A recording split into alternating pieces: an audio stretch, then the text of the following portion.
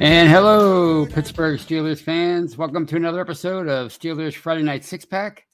I'm your host, as always, Tony Defio, and I thank you for joining me on tonight's show. It's a fine and lovely evening in Pittsburgh, and as I always say, I hope it's a fine and lovely evening wherever you are in Steeler Nation. If you're watching me live on YouTube, well, what a better time than now to ask you to please like and subscribe to our Behind Steel Curtain YouTube channel. We bring you live shows each and every day and night, including this show. We have The Hangover on Monday with Brian and Shannon White, Brian Anthony Davis and Shannon White. We have post-game stuff following every Steelers game. You'll see that this Sunday.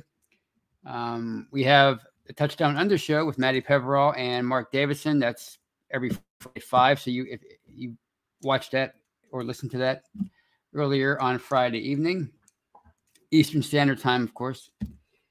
Let's see, we have what else? We have the Scobro show on Tuesday night with Dave Schofield and Rich Schofield. Wednesday night we have Know Your Enemy with Jeffrey Benedict and Shannon. Thursday we have the very popular Steelers preview with Jeff Hartman, Dave, and Brian. We have We Run the North with Kevin Tate and his friends. They discuss all things AFC North. Let's see, we have, is that it? I think that's it for the live shows. And you can catch all those live shows also live on Facebook every day. And if you're watching me right now on Facebook, you know that. And of course, you can catch all of our live shows after the fact. Anywhere you can find audio podcasts, you can find Behind Steel Curtains podcast channel. And of course, we also have audio-only podcasts that you can catch, again, on any audio platform, including Let's Ride with Jeff Hartman, Bad Language with Brian, From the Cutting Room Floor with Jeffrey, the Stat Geek with Dave Schofield, What Ian's Talking About with Kyle Kreis and his friends, The Steelers Fix with Jeremy Betts and Andrew Wilbar. So please check those out and check out Behind Steel Curtain, the website. We bring you news, commentary, film breakdown. It's your one-stop shop for all your Steelers needs, and you will not be sorry. And let's check out the live chat tonight. Let's see who we have in the live chat. Jared Devil, first one in. First win for him in a long time. Kathy Forred, Steeler Chick 46. Biggie Bronco's with us, the legendary Biggie Bronco. Kyle Johnson. All right, Kathy Ford. We have everybody in, and we have a nice crew tonight on a lovely Friday night. So let's get into the swing of things by talking about last Sunday's game, a little review of the Week 1 crazy, thrilling, scary overtime victory over the Bengals, the AFC champion Bengals at Paycor Stadium. Wow.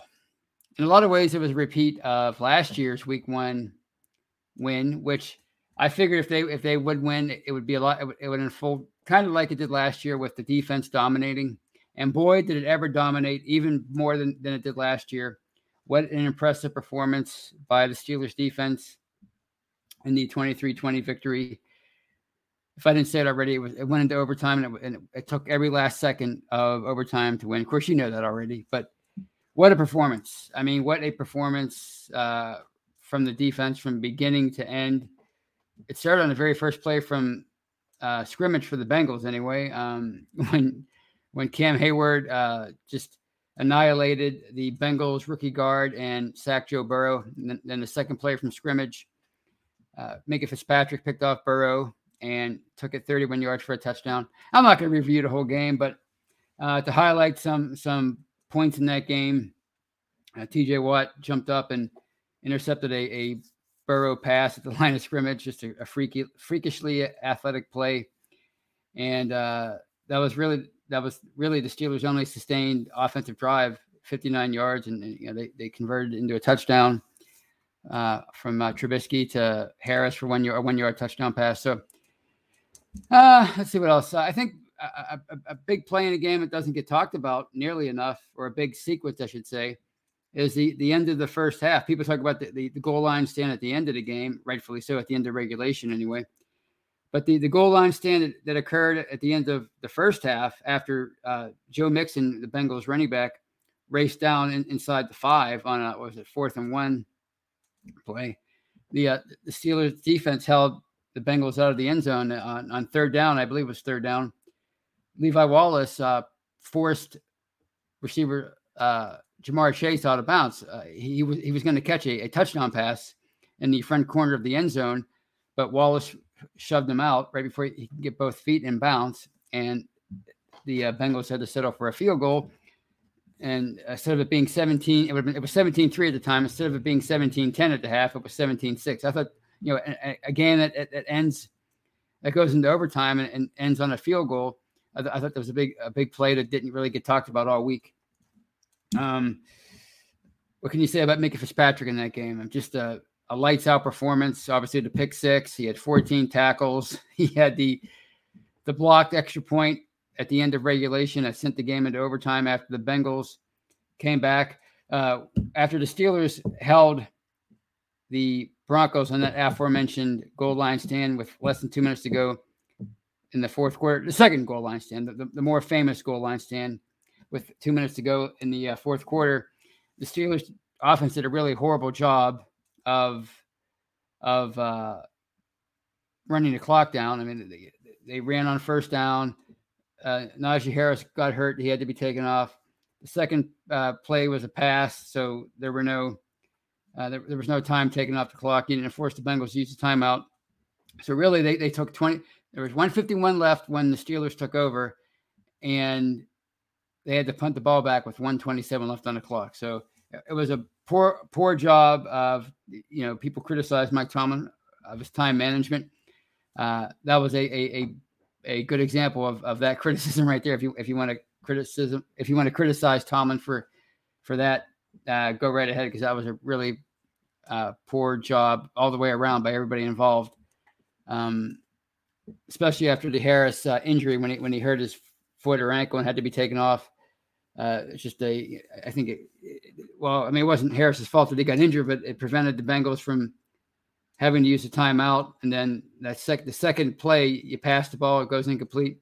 They don't have to use a timeout there. So it was just a really, really poor job there by the offense, which wasn't a shock if you think about it, because the offense played poorly the entire game. Anyway, the Bengals took the ball down the field and scored a touchdown with 2 seconds left from Burrow to Chase. And it looked like they were going to win the game. It would have been a pretty heartbreaking loss, because the Steelers led the whole way. And to lose 21-20 like that, it would have been pretty heartbreaking. But again, Fitzpatrick just played the game of his life and blocked the extra point. And of course, there was luck involved. The Bengals long snapper got hurt, and a backup tight end, I figured Wilcox, he had to fill in, and he just was not doing he did not have a good day in that regard. It's a harder job than you think, and it just goes to show you how fine a line there is in the NFL. I mean, really, his snap on that extra point was basically a half a second off, and that's all it took for Fitzpatrick to get in there and block it. And then later in overtime, his snap was high, and the Bengals punter, it was third down when the Bengals were attempting a field goal in overtime, and it was going to be a game winner, but it was a high snap. And why the Bengals punter didn't just eat the ball at that point, just fall on the ball and live for another play, I don't know. But anyway, they were attempting a 29-yard field goal, and that was really wide right. So that allowed the Steelers to get a chance. And believe it or not, they got into field goal range, and Chris Boswell attempted a 55-yarder, and it went. It looked like it was going to be good, but it clanged off the left upright, and the game lived on. And there were only 2 minutes and 27 seconds left in overtime, and it looked like it was headed for a tie. But the defense gave the ball back one more time to the offense, and somehow, some way, Mitch Trubisky, who struggled all day, the offense struggled all day. 13 first downs. They were 4 of 15 on third down. It was just a bad day for the offense. But Trubisky made a couple plays in overtime. He kept the play alive on 3rd and 1. The Bengals jumped off sides. It was a free play, and he used his very elusive scrambling skills and found tight end Pat Freiermuth, and he raced into Bengals territory. A couple plays later, the Steelers had the ball at the 35 after another pass to Freiermuth, and there were literally 5 seconds left in overtime, and Boswell converted this time from 53 yards away, and the Steelers won. Wow, what a game! And back to that defense. I mean, you can't ask more from that defense than what you saw on Sunday. 7 sacks, 11 quarterback hits, 5 takeaways. 5 takeaways. Obviously, Hayward was a wrecking ball like he always is. He had the sack, and he had a fumble recovery on a Alex Highsmith strip sack. And Highsmith had the game of his life, three sacks and that forced fumble. TJ Watt had a great game. More on him later. Obviously, Fitzpatrick had the game of his life, and he was named AFC Defensive Player of the Week. Again, I thought Levi Wallace made a very important play at the end of the first half by forcing Chase out of bounds. I thought Cam Sutton had a good game. He made a great break up on 4th down on that second goal line stand with less than 2 minutes to go. Terrell Edmonds had a great game, or at least a solid game. Devin Bush had a solid game. Miles Jack had a really good game. I mean, what a pickup that guy was.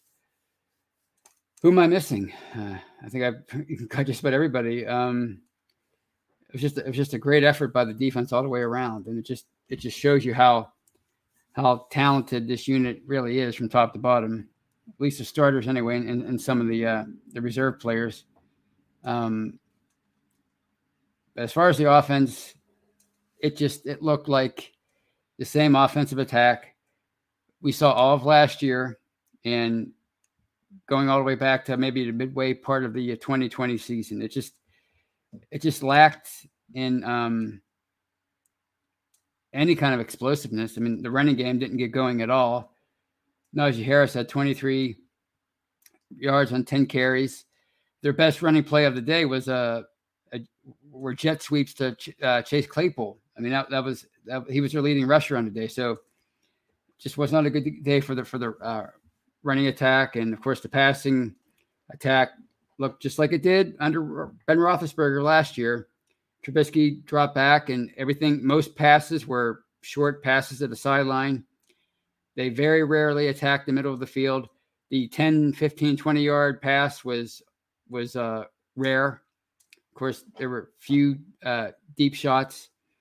People keep, I listened to Craig Wolfley on the Mark Madden show on Friday, and he talked about, well, you just have to keep, as far as a running game, you just have to keep working at it, It'll get there. Like they talk about, you got to keep hitting the rock with the hammer until you break it. But that's not what the issue is. I don't think the issue is necessarily the line's failure to get a push. Yeah, the line failed to get a push and failed to open holes yet again. But I think the biggest problem is the line can't get a push, and it can't create running lanes because there's too many men in the box. This offense is just so predictable, and it's not forcing the defense to back off and take some guys out of the box because it's not attacking downfield. It's not attacking even 15, 20 yards down the middle of the field. So I don't know what that was all about. Mike Tomlin seemed to indicate during his press conference that they were just content with protecting the lead that they built up. It was 7-0 early, then it was 10-3, then it was 17-3. And they just didn't want to make any mistakes. And they didn't. They didn't turn the ball over at all. And so in that regard, it was fine. But, this is the NFL in 2022, and a 17-3 lead is nothing. It's not like it used to be. And especially when you're facing an offense as talented and as explosive as the Bengals attack. And of course, because the offense failed to do anything with those 5 takeaways, really just 10 points off of 4 of the 5 takeaways. The only, obviously Fitzpatrick was taken to the house for a touchdown, but the other 4, all they could generate were 10 points. And the defense was on the field for over 43 minutes of the 70 minutes of game time. And what happened is the Bengals almost won that game. By rights, they should have won the game. Without some luck, they would have won. So, it's nice to say protect the lead and don't make mistakes, play mistake-free football. But it's not 1976 anymore. It's not even 1986 or 96. You can't play football that way. You can't be that conservative on offense and expect your defense to hold the other team down for 60 minutes or 70 minutes or whatever. It just doesn't work that way anymore, and it almost came back to bite them. So I don't know what to say about the offense. I mean, the defense, it speaks for itself. Again, more on that later. But the defense speaks for itself. They have talent at every level, but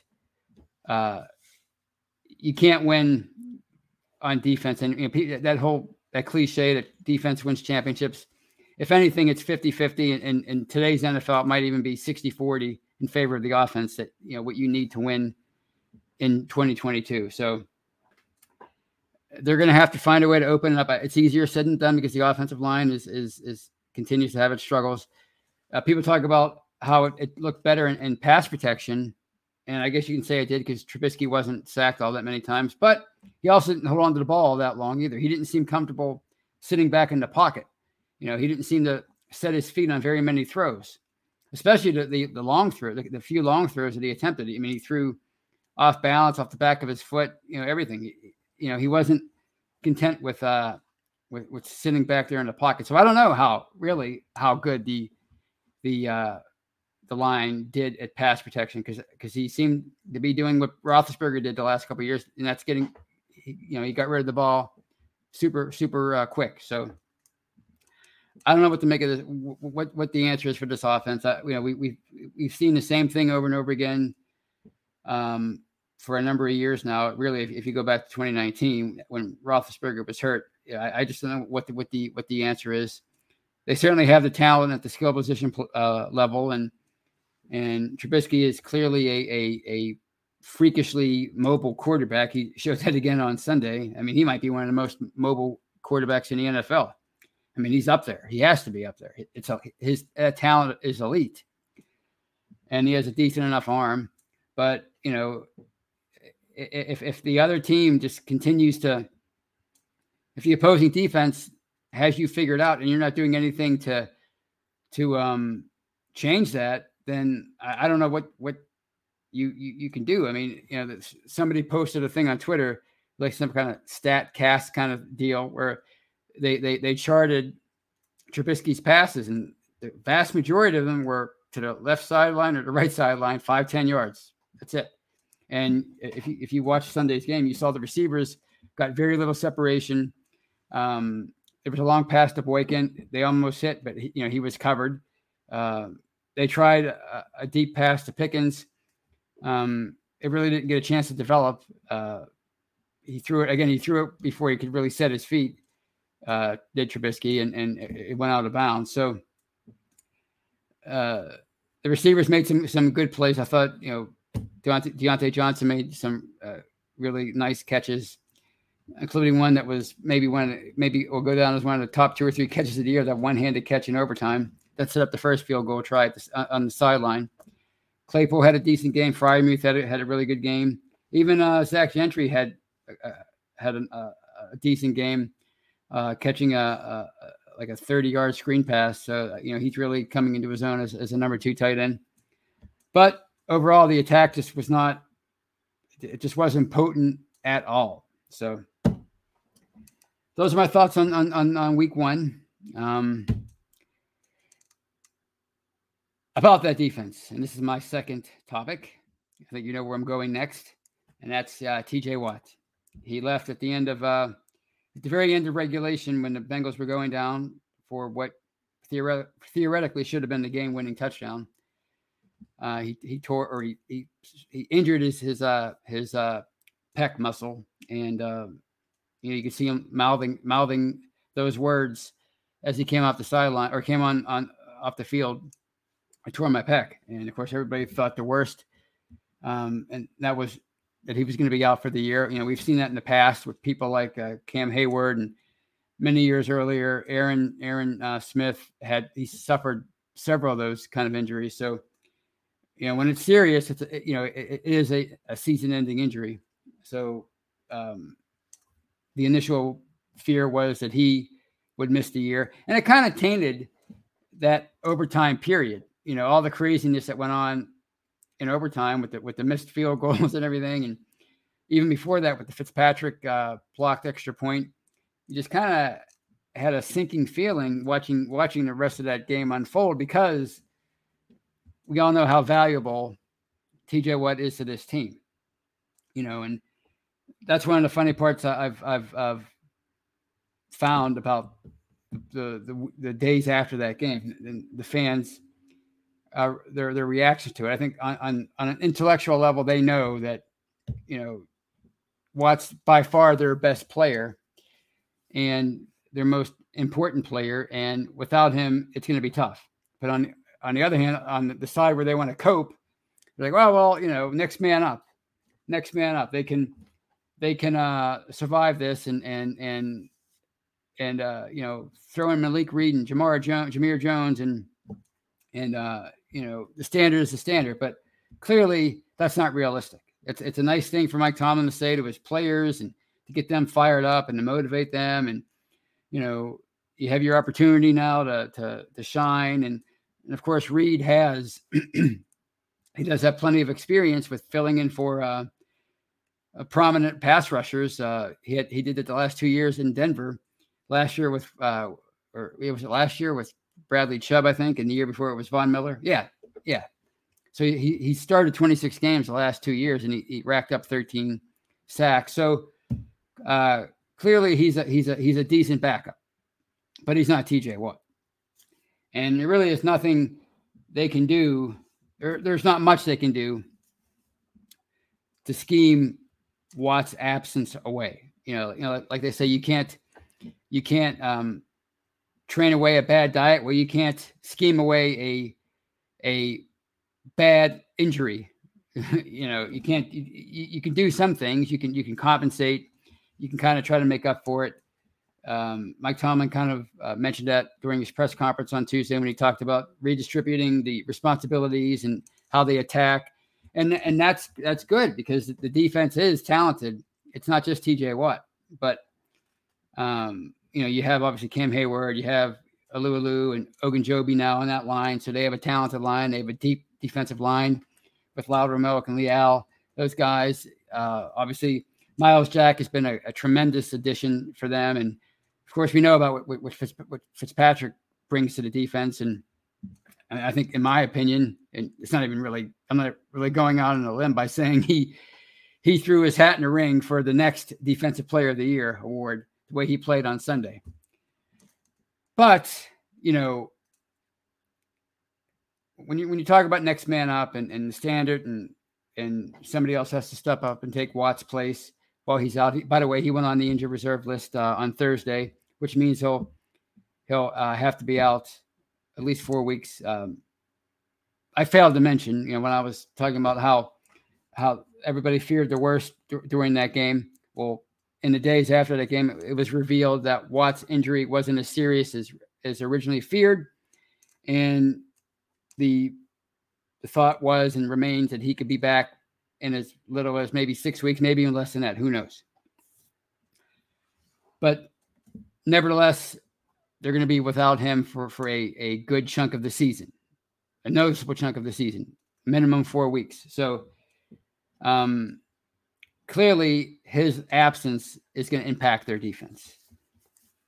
We can sit here and talk about how it won't all we want, but everybody knows that it's going to impact their defense. Just like it would if Troy Polamalu went out in his prime for a significant amount of time, or James Harrison went out, the year after he won Defensive Player of the Year. If you lose him, that's a big deal. So when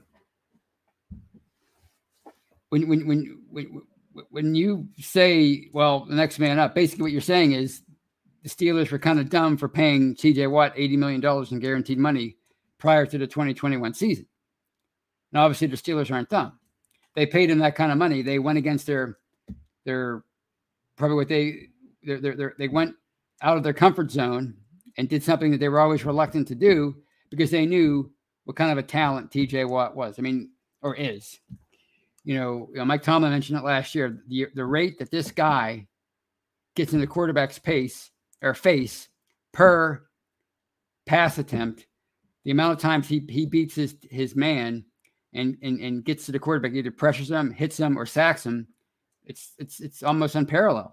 It's incredible. So this guy is an incredible difference maker, and it's not just rushing the passer; it's pass coverage. We saw that on Sunday. Even not really, he wasn't really necessarily in pass coverage, but we've seen him drop in pass coverage and make plays. And of course, his ability to set the edge on running plays is probably very underrated. But it's not. It's known by those who know football. So the guy's just an all-around incredible player and arguably the best defensive player in the NFL. So you don't just replace that guy. And when you the reason why they decided to give him that kind of money is because they knew life without him would be that much more difficult. And that's what you do. You make compromises. Maybe you go against what you think is your best judgment for special players. That's why you put up with Ben Roethlisberger's locker room politics all these years, and his passive-aggressive style, his passive-aggressive threat to quit in 2017. You placate to him and maybe keep people like Ryan Switzer on a team because they were buddies, right? You allow Antonio Brown to live off campus during training camp or be late to meetings without any repercussions because these guys are that special and you have to make compromises even if you don't want to. So that's why you do things like that. That's why you pay a guy $80 million in guaranteed money for the first time in your history. So TJ Watt is going to be missed and the defense will be worse for it. And there's no way to say otherwise. But again, I think this defense can still be pretty darn good. But what's going to have to happen is you're going to have to hope that Cam Hayward continues to play at the level that he's been playing at forever. I mean, the guy is just a phenom. I mean, he's defying the odds. He's 33 years old, and if you watch him, if you focus on him during a game, play in and play out, he's just terrorizing the guy trying to block him. He's just wrecking his world. This guy is arguably the most underrated player in the NFL. And the reason why I say that is because he's probably going to make it to the Hall of Fame when he retires, whether it's not going to be first ballot, more than likely.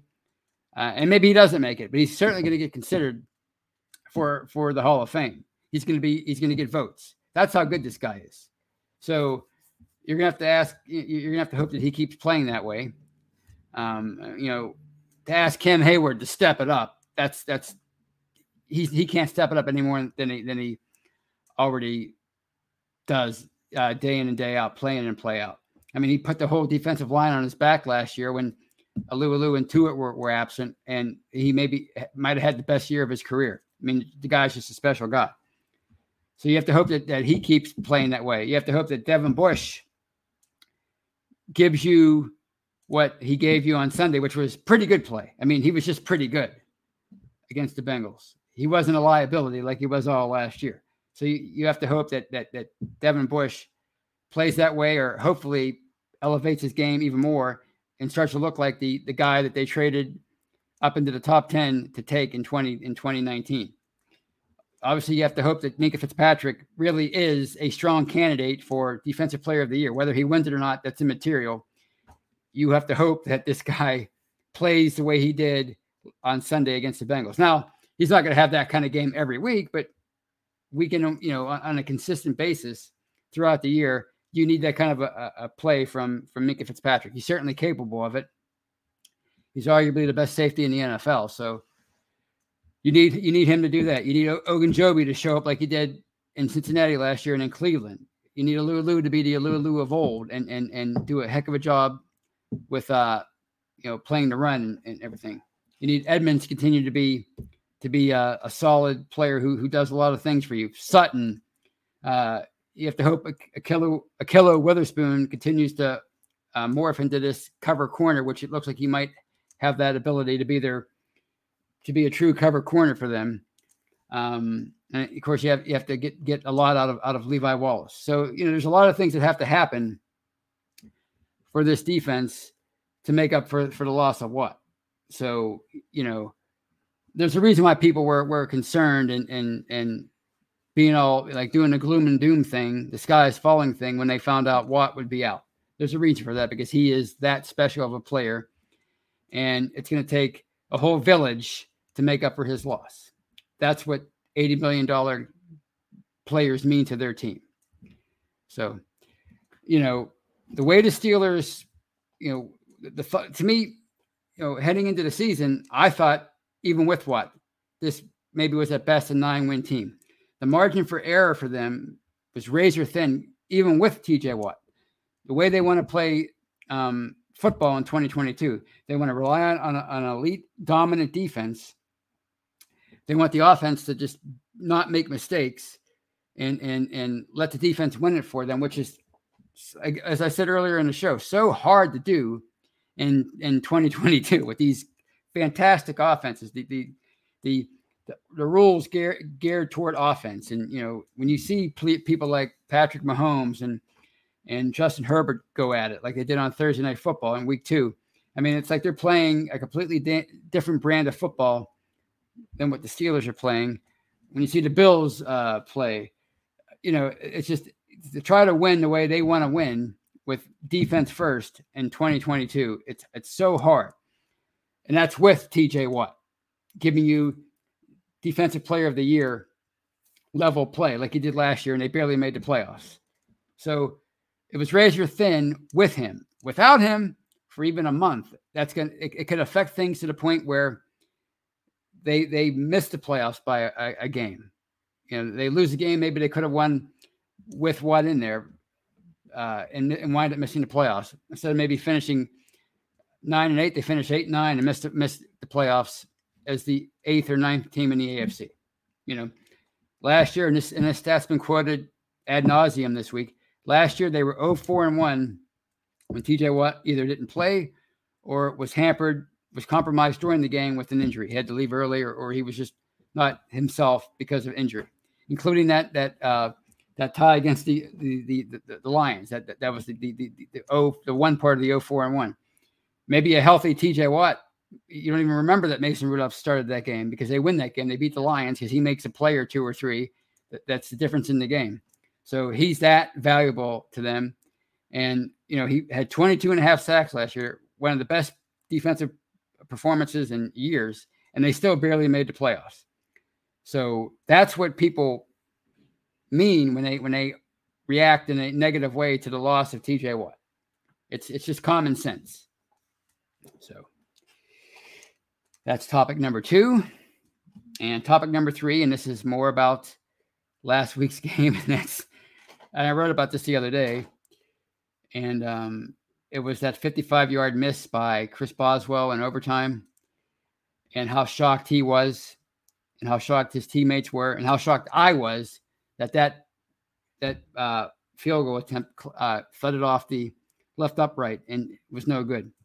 Because as soon as they made it inside the 40, I thought it was game over. When he lined up to kick that 55-yard field goal, I thought that he was going to make it. That's just how good he is, and that's how good these kickers are in 2022. If there's one part of the NFL that doesn't get talked about nearly enough as far as like the evolution of a position, it's how good kickers have become across the board over the last 10 years. I mean, it used to be like 10 years ago when you thought of kickers who can make field goals over 50 yards away. who'd you think of? Maybe Sebastian Janikowski and maybe a couple other guys. I mean, there was a clear tier of kickers for years. There were 3 or 4 or 5 that were really, really good, and then maybe a tier or 2 below them. And, but now it's like they're just about all of them are so good. It's hard to find a truly bad kicker in 2022. We know about Justin Tucker.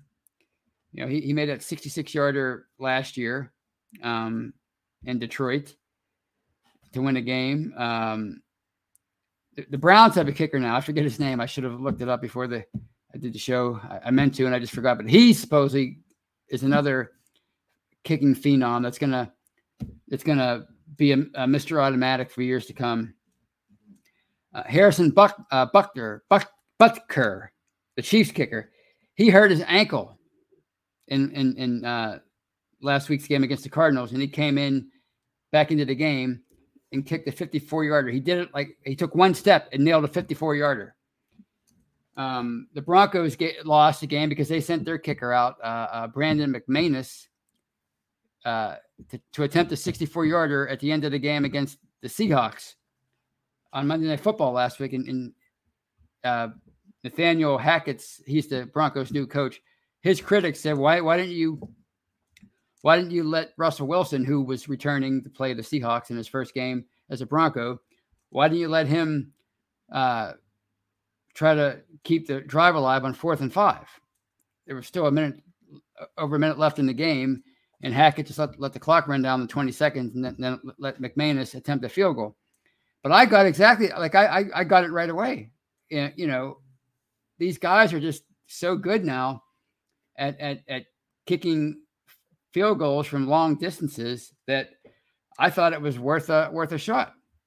I think we've reached a point now where if a field goal can win you a game or at least tie a game, and you're around midfield or the 45 or whatever, you might have a better chance of sending your kicker out to kick a field goal than to try a Hail Mary. I think that's where we are now. So that's one part of the NFL that doesn't get talked about nearly enough, is how good kickers are all across the board. We saw Evan McPherson. Basically, he struggled at the end of that game because of his long snapper. But earlier in the game, before his long snapper got hurt, he made a 59-yarder, and I mean, he made it with plenty of room to spare. So, I kind of made a joke about Boswell looking shocked, because 10 years ago, you'd have been shocked if he made a 55-yarder, not missed one. That's how far these guys have come. And I think it's just a matter of time before somebody makes a 70-yard field goal. I just, maybe the conditions are going to have to be ideal, indoors, no wind. But I think it's just a matter of time. I mean, you look what these kickers are doing at I almost said Heinz Field, at Acrisure Stadium now. I mean, they're making 50-plus yard field goals on a regular basis. I mean, a lot of it has to do with the fact that the turf at Heinz Field has gotten a lot better. But, we're talking about a stadium, or Acrisure Stadium. We're talking about a venue, a football venue that got into Chris Brown's head so bad, and was it 2001, 2002, that, he lost his job here. I mean, he came into the league as a pretty darn good kicker in 1999. And then Heinz Field, the then named Heinz Field, ruined him. And he recovered and had a decent enough career after that with I think the Texans. But he was a good kicker that just mentally he could not handle Heinz Field. And but even that venue can't stand in the way of the evolution of the modern day kicker. So that was one little thing was fun to write about in the wake of a win. So that's the next topic I wanted to talk about. And I want to hit on one more thing real quick before I take some questions and comments. And that is, how can the Steelers win this Sunday against the Patriots? And I think it's going to be a low-scoring game. I think it's going to be a defensive battle. But I think even without TJ Watt, the Steelers defense can handle what the Patriots show them on offense. Because really, they have very little on offense. I mean, they have Mac Jones. They went out and drafted him in the first round last year, which was a smart move. After you lose Tom Brady, you have to replace that guy. And the history tells us the best way to do that is with a first round pick, whether he pans out or not. You certainly have a better chance of finding a guy in the first round than any other round when it comes to a quarterback. So that was the right thing to do, but they've given him very little in terms of skill position players to work with, which has been a theme in New England for a number of years. Just ask Tom Brady. That was one of the reasons why he went out of New England. He was sick of not having people to throw to. If you look at their receivers, it's Nelson Aguilar, Jacoby Myers, their tight ends named Hunter Henry. And I looked at the stats on all these guys, and there's nothing special about any of them. Now, Damian Harris is a pretty darn good running back. He had over 900 yards last year. He averaged 4.6 yards a carry. He's a pretty decent running back, and the Patriots have a good offensive line, certainly better than the Steelers. So that might be one way where they can exploit Pittsburgh, but I look for them to be pretty stout against the run. I think if they can find a way to to shut the run down or minimize the running game, minimize Damian Harris, and I think they can control the game. Because I mean, if you can have your way with the Bengals in their dynamic attack, guys like Jamar Chase and T. Higgins before he got hurt, and Hayden Hurst, their tight end, and obviously Tyler Boyd, and of course Joe Mixon. If you can handle them, then you can handle the Patriots attack. So I think it's just it's gonna be one of those games where probably Pittsburgh's offense is going to struggle again, and it might be another boring attack. Hopefully it's not, but I think it's one where Pittsburgh's gonna come away with a key turnover or two, and that's going to be the difference in the game. I'm thinking 17-14, 20-14, maybe 17-10 like it was in 2018 at Old Heinz Field. So I think Pittsburgh's going to win this game. I feel good about this game. Last week I felt bad, I didn't feel good about week one. Of course, that turned out well for them. So maybe I shouldn't pick Pittsburgh, but I think their defense is going to handle. They're going to handle the Patriots' offense. I think their defense is, even without TJ Watt, I think they have a better defense than the Patriots do. I think they have more playmakers than do the Patriots. The Patriots certainly don't have a Minkah Fitzpatrick kind of player on their team, or a Cam Hayward. So I think it's going to be a good day, and I think getting off to a 2-0 start going into Cleveland on Thursday would be huge. So those are my thoughts. And I will round out the show, as I always do, by taking some questions and answering some questions and highlighting some comments. Let's see what we have here tonight. While I was rambling on, see what the input you guys had in tonight's show, which is always great. Here's one from Jeremiah Yoder, who also joins us tonight from YouTube. And he says, key turnover, monster Minkah Fitzpatrick will see to that. There you go. That's what I say. Hopefully, we saw in 2019 when Fitzpatrick has takeaways, he usually does that game like for 2 or 3 weeks in a row. I mean, he was really just, if he's allowed to be the Minkah of 2019, then he's going to be he's either going to get a lot of takeaways or force a lot of takeaways or turnovers. So I hope you're right. Thanks, Mean Joe. Brian Brown joins us, and Jesus Tamez says that the Steelers will double the Patriots this Sunday at Acrisure Stadium. Of course, that could be 20-10. But still, I think we'd take that. Tony Ringer says, who joins us from Facebook, Steelers need to establish the run and control the clock and give the defense some rest and better red zone offense. I know it's easier said than done. Yeah.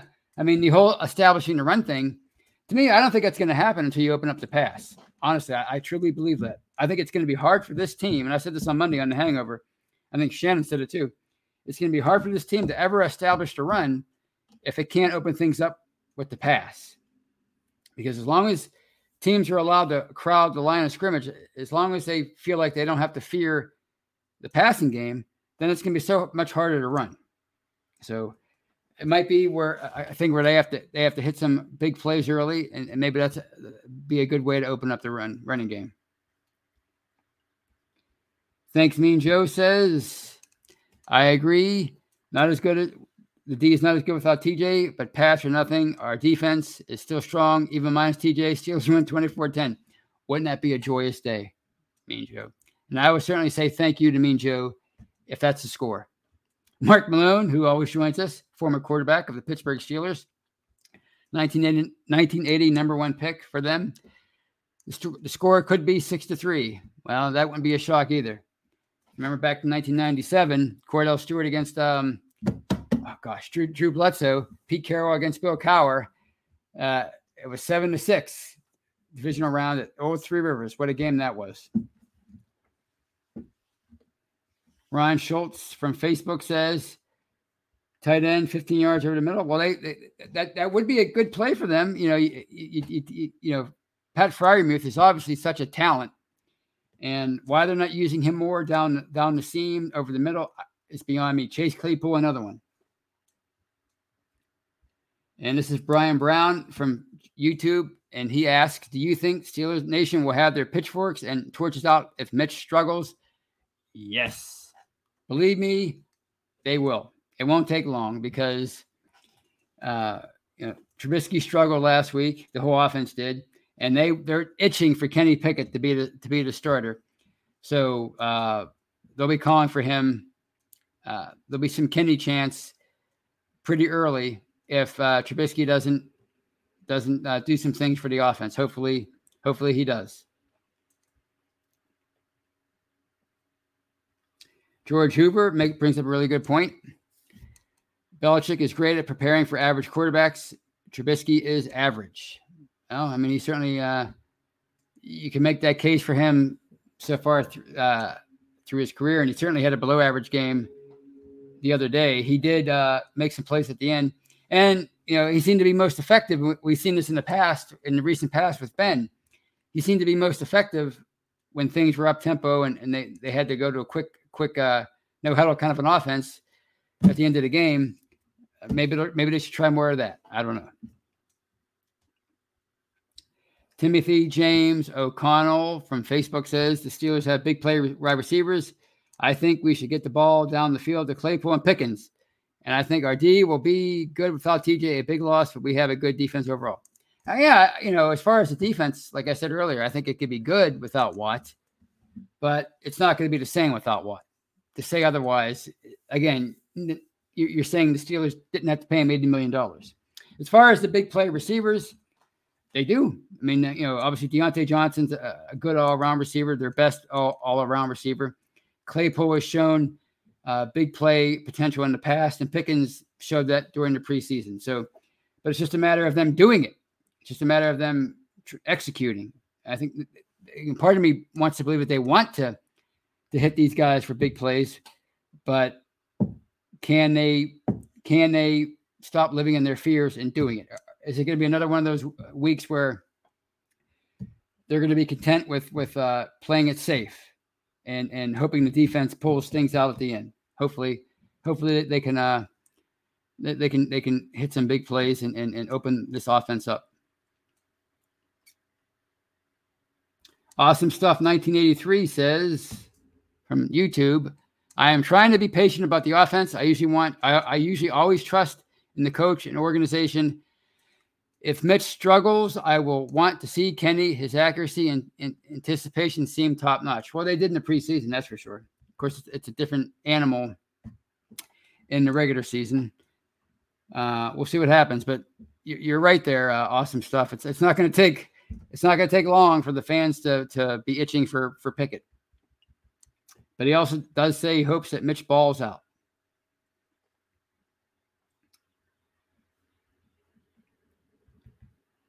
And this is another one from Ron Schultz. And it says Trubisky needs to look off the defense and stop throwing off of his back foot. Thank you, Ron. He did that the whole game, and he didn't look off anybody. Everything that was so frustrating about the game plan is it was just a quick drop back and first read to the sideline, usually. First read to the sideline. 5 yard outs. that was the whole game. He didn't set his feet.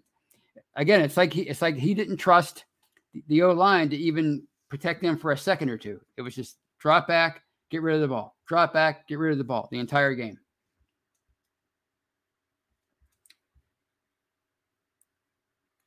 Let's see what else we have.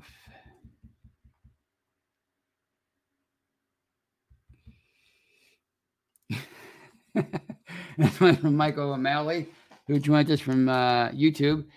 And he says, Bill Belichick, the Patriots head coach, longtime head coach, is 35-36 without Tom Brady at quarterback. Without Gisele's husband at quarterback. Of course, Tom Brady. And that's true. And that was the criticism of Belichick for all those years with Tom Brady. When he was the Browns head coach, he was average. He had one playoff year, but by and large, he was pretty average as the head coach. And he's been average in New England without Tom Brady. But I'm not shocked. I mean, this is the if you look at most great head coaches throughout NFL history, they all had great quarterbacks. And without the great quarterback, they weren't the same. But yeah, Belichick is not a infallible wizard and genius without a great quarterback. And Mac Jones is pretty good. He's pretty steady, but it's hard to even think he's going to be anywhere near Tom Brady. I mean, that's a once in a century kind of quarterback. So he might find out that life in the NFL is extremely tough without a quarterback, without an all-time great quarterback. And you're not the genius you are on defense, or you thought you were on defense without one.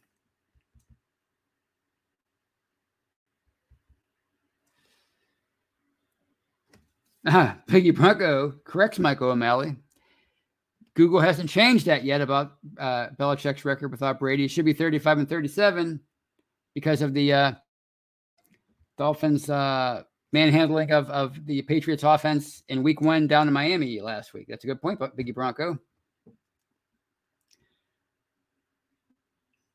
And this is This is Awesome Stuff 83 says of Pat Fryermuth. He is quite the weapon. He needs to get involved early and often. Yeah, well, he was involved on that flea flicker that came early in the game. Of course, they only got a field goal out of that.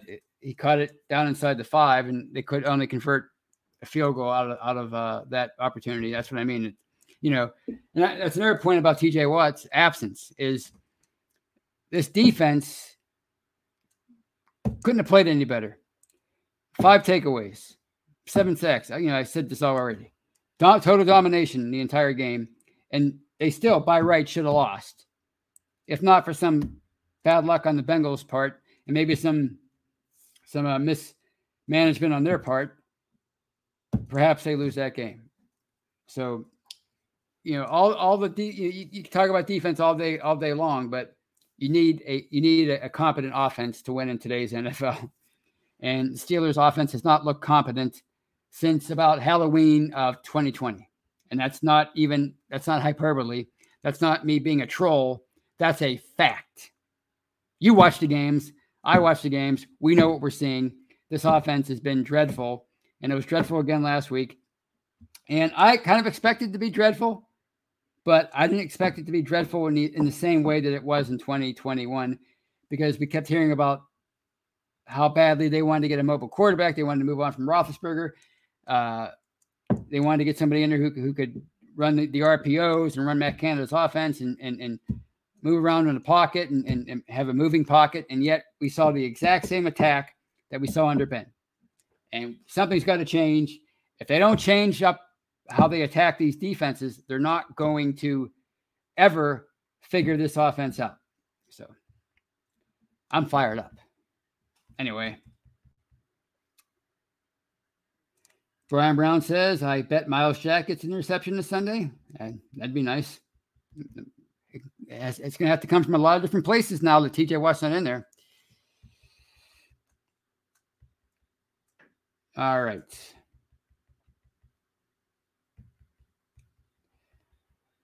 Let's see. Do we have anything else? Nope.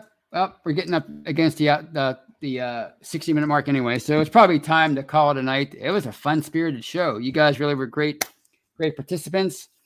Don't forget to continue to check back the Behind the Square Curtain all weekend for pregame coverage, both on the editorial side and, of course, the podcast family.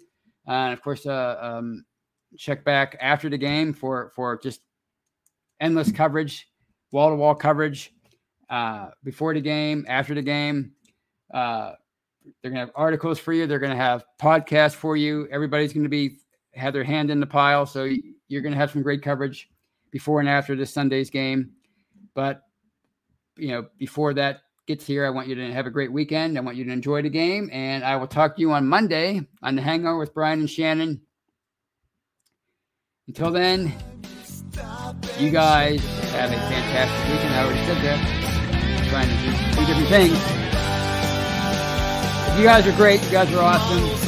Go Steelers. Go great weekend. I'll talk to you soon.